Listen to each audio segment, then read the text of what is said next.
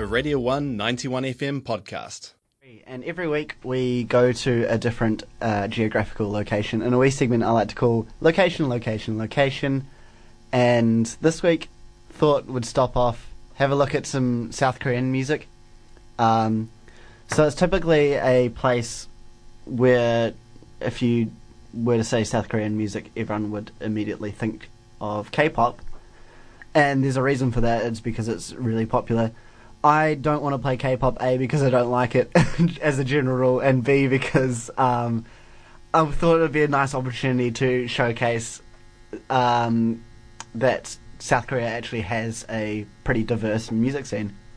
So the first band I'm going to play is an artist called Jambinai. And the song is called Event Horizon. They are a post-rock band from Seoul. This is off the album that they released just a couple of months ago. And they've got a really nice description of the album up on their Bandcamp, so I thought I'd read out the first paragraph.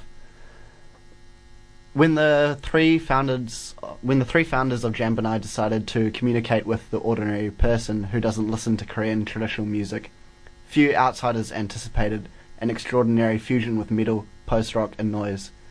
Most people expect Asian traditional music to make something smooth for yoga or meditation. We wanted to break all of that. This is Event Horizon by Jambinai.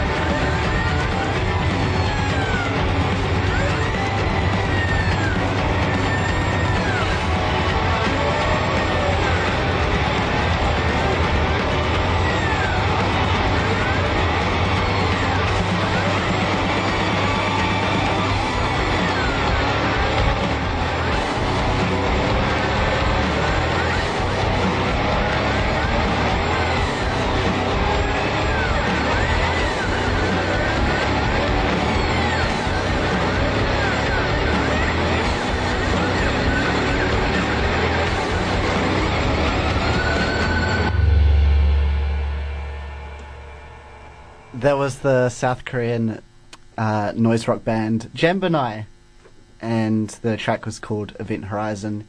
You're listening to The Factory here on Radio 1, and we are listening to Korean music. I've got one more track for you, and this is a little bit different, to say the very least. Saesumi is a indie pop band from Busan in Korea. They got together in late 2000s, and this is off their 2016 album, When We Were Together. It's a bit like a math rock song, kind of. It's quite fun, and I'm just going to let it speak for itself. This is Old Town by Saesumi.